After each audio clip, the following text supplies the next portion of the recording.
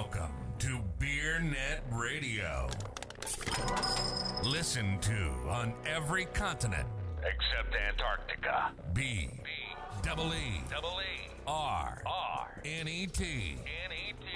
Beer.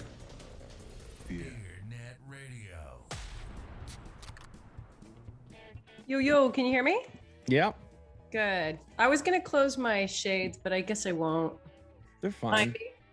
It's not bad. Okay. I guess my. Oh yeah, my neon fell off the wall. Oh, yeah. It's on the floor. I didn't even notice till I turned the camera on. Oh well, we'll fix it in post. No, we won't. Technical difficulties. Woohoo. Different Oh. kind of technical difficulties. Did you watch the Oscars? Oh. I actually watched a Netflix documentary on Ted Kaczynski on my laptop with headphones on while Millicent watched the Oscars. So I did glance up and see why was Will Smith crying so much. I just saw him and then Millicent went to sleep, so I never got a chance to ask her what was he bawling about. Because you weren't there. You're serious. Are you serious? I am serious. Yes. So Chris Rock made a joke about Jada Pinkett's hair because she shaved her hair because she has alopecia. And at first, Will Smith looked like he kind of chuckled, but then you see Jada Pinkett like make a face like she ate a turd. So then Will Smith goes up on stage and slaps the hell out of Chris Rock and goes and goes and sits back down. And everybody thought like, wait, was that scripted? What? But then I think like in the US, they cut that part, but I think it was like a Japanese version or something circulated that then Will Smith started screaming, keep my wife's name out your effing mouth. And so that's and then didn't she have like an affair with somebody? Yeah, a long time ago. Yeah. I guess that doesn't matter, but that is amazing. I totally missed all. I guess I was like, oh, it was so boring. And I was not being funny because I didn't have the sound up. So I guess I did miss out on all the fun. Oh yeah. Well, Oh yeah. Chris Rock and Will Smith getting after it. Huh. After it. On live ABC network television. Yeah. I love it. I love seeing stuff like that. Hi, Bianca. You're on mute and your camera's off. You don't have to have your, well, we would prefer your camera on, but you don't have to have your camera or your sound on. Yeah. Hi, you don't need your sound or camera on. It's fine. Bianca, my name is Harry Shoemaker. I have Jen Litz Kirk on the line too. We're editors at Beer Business Daily.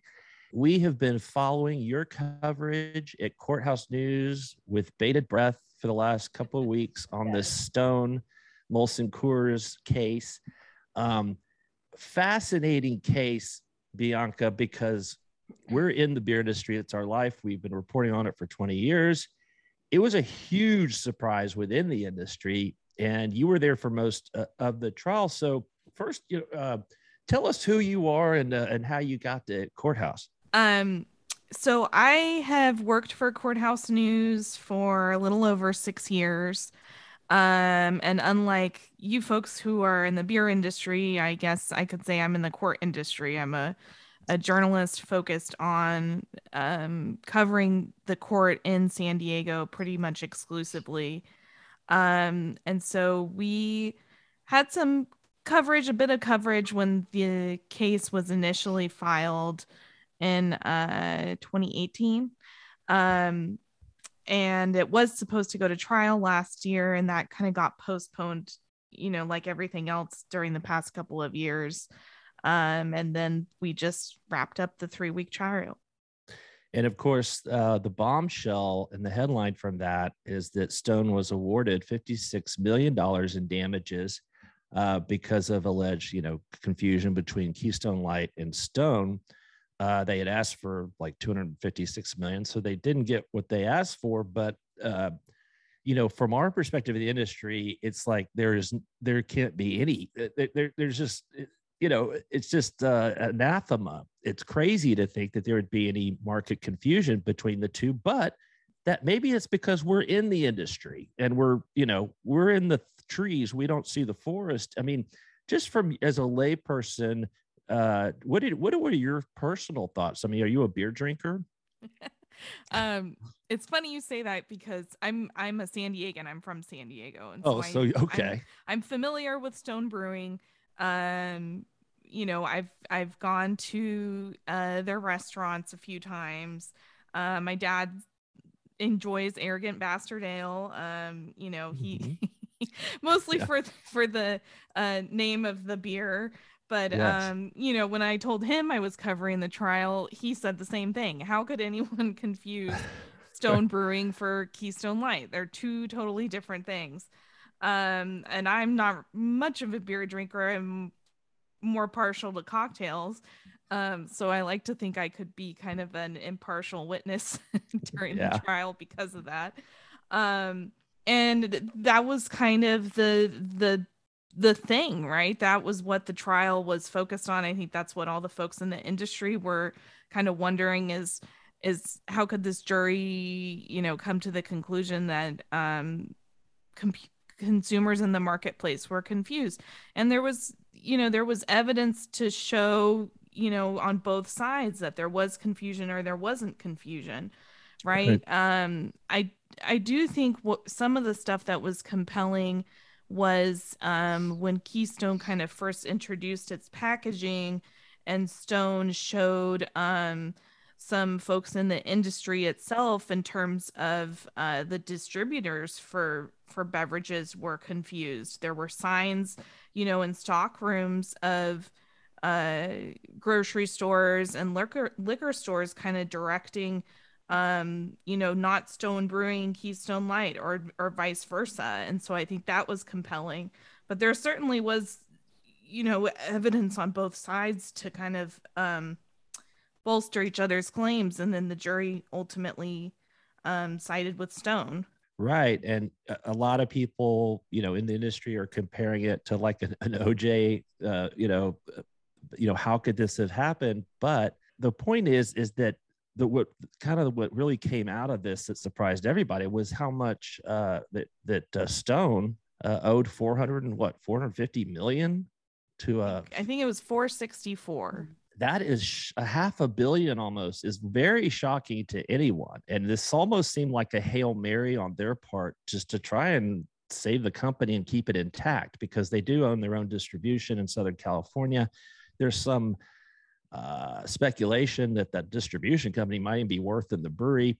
They don't want to split that up to raise money, it seems like, at this point, although I don't know what's going to happen there. When you were like listening to Jen, go ahead. I know I'm hogging the mic as usual. Sorry, but this will be my last one. But okay. when you were like listening to testimony, did you get a sense of kind of the jury going back and forth? And did you ever get a sense of what their thoughts were, just I guess by looking at them? Not too much. Okay. Yeah. The jury, and I am careful to kind of in terms of demographics of juries, it was a majority a jury filled with women. Presumably women. I don't know their gender identity, and so I don't want to assume. But right. I believe it was a jury. There were initially 9 jurors, but the one juror dropped off after the first day of trial. So the case was decided by 8 jurors, and 7 of them, I believe, were women. And 1 was a man. And I didn't include that in my reporting, and I don't know that any others did. And so that was kind of something I kept in mind. And that was intentional on the part of the attorneys when they selected the jury at the beginning. I'm sure they did not want people who drank either Stone or Keystone Light or were intimately familiar with the brands to be on the jury. And so, it was a bit of a tedious trial. It was 3 weeks, which isn't totally unheard of for a civil case. And that's typically my wheelhouse, as I cover mostly civil litigation as opposed to criminal. They get a bit tedious. Some of them looked a bit bored at points. I was a bit bored at points. Yeah. I think both sides did a really good job advocating for their clients. I mean, the judge said as much. But in some ways, I think some of the evidence they put on was really beyond kind of a lay person's interest or understanding of the ins and outs of the beer industry. It certainly was beyond my interest or understanding, and I'd imagine it was for the jury too. Particularly, I think both sides put on some expert testimony, and they paid for, I'm sure they spent an exorbitant amount of money, I don't know how much, on these consumer confusion studies, which I didn't even get into my reporting as much because I just didn't find it as compelling or interesting. But both sides did pay for studies of consumers to kind of do like shopping surveys and put things in the market and say, if someone asked you to pick up a Stone IPA from the store, what would you get them? And if, they ended up picking up Keystone Light, then Stone said, see, that shows that they're confused about what exactly Stone Brewing is now that we have this infringing packaging. That to me was a bit beyond maybe what they needed to do to kind of prove their case. But I don't know, maybe the jurors would say otherwise. Yeah. So, hey, Bianca, Jen here. Nice to meet you. And thank you so much for all this extra color. It's fascinating. So, to your point, both sides presenting compelling evidence. It didn't seem like a complete slam dunk for Stone, right? They got $56 million in damages. They had asked for about 4 times more. And after, the news broke on Friday, we got a statement from Molson Coors saying that jurors rejected the assertion that Miller Coors willfully infringed on the trademark. So can you give us a little more detail about that, about, that they didn't willfully infringe? What else was said about that? I'm not an attorney, so I don't I don't know how much insight I can offer in terms of the legal kind of definitions of willfulness and exactly what a juror has to find in order to find for that. But to your point, in it not being a slam dunk for Stone, I mean, I think the most compelling, at least for me, I found it very compelling evidence that that Miller Coors put on was this this woman who worked for the company and was an archivist, which is really fascinating. And I don't know, you folks in the industry may know more of how usual or unusual that is. But she basically went through all this old school 90s advertising, which really showed, Keystone came out in 1989. I think it showed as soon as 1990, if not 1991, that they were using the word Stone, to Harry's point, in their advertising of Keystone Light. They were referring to it as Stone. They had Party with the Stone merch that was kind of quirky and fun and all these old school graphics.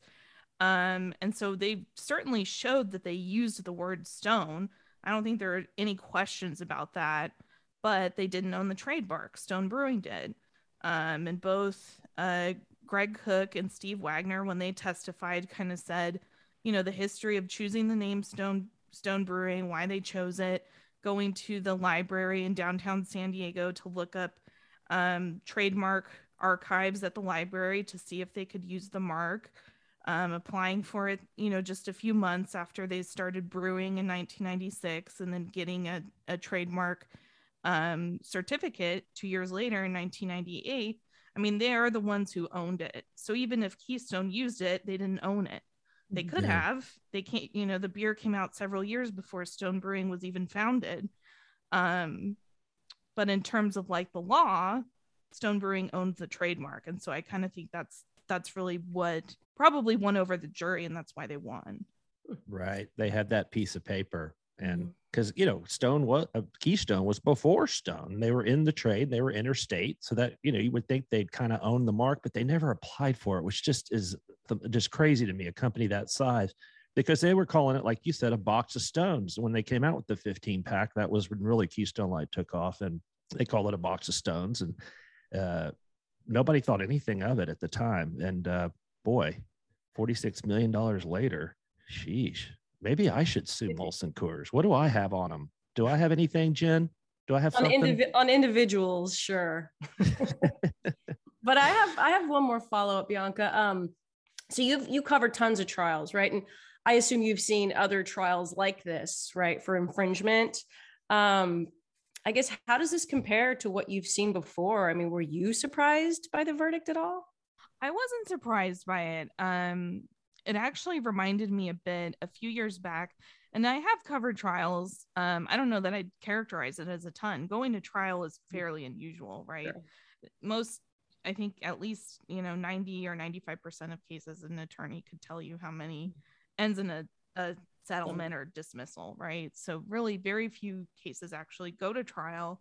I have covered some other trademark kind of intellectual property cases, and the case did remind me a bit of a trial I covered a few years ago, involving another kind of San Diego household name, and that was Comic-Con. And so San Diego Comic-Con sued Salt Lake Comic-Con for using their trademark, and the people in San Diego won that. And so there were kind of some similarities there, and it reminded me of it a bit. And then what was the sorry, what was the rest of your question? Surprised? I wasn't really surprised. When I was sitting there, I did think that Stone had proven that the trademark had been infringed, but I thought that their monetary ask was a bit steep. I know that folks in the industry seemed really surprised when I reported how much money they owed to their investor. It seems like that was the first time that had been revealed publicly, and folks kind of maybe people who don't like Stone were more inclined to say, oh, they're just going to use this to pay their debts, and then this is kind of their Hail Mary to pay off their investor. But I think that is definitely a lot of people that we get a lot of emails from people, and that's just been kind of the general consensus, because I like Greg Cook, and but Greg is very he's the beer Jesus, and he nicknamed himself Beer Jesus. Well, I mean, nobody's ever going to accuse Greg of not being narcissistic. Hopefully he doesn't sue me for saying, Greg, just kidding, love you. But yeah, I mean, I think he's created some enemies. I think there was a little bit of sanguine. Wow, that was a big number. And Bianca, trust me, nobody knew. At least I didn't know. And that was probably the biggest news out of the trial, other than the verdict itself. So it almost makes you wonder why Stone would even want to go to trial, knowing that would be disclosed publicly. Well, right? I think it was about to be disclosed anyway, because I think the note's coming true. Yeah, it's coming due, and so true. Yeah. So anything else that we haven't that Bianca, we don't want to keep you too long. So anything else that we're missing about this that nobody's asked you yet? I think, that it's not done, right? And so there's going to be some post-trial filings and motions from both sides. I imagine Miller Coors is going to appeal at some point. They may have to wait out until there are some motions before Judge Benitez, who's the judge who oversaw the trial. But Stone is expected, and I believe they've already indicated that they're going to ask for treble damages, which is basically triple the damages award. So that would get closer to that, $216 million that they had asked for, and half of that money that they owe their investor. And so that's kind of the next thing to watch, is whether Judge Benitez finds that they should get that extra bump in their damages award. And it's basically as a punitive measure, right?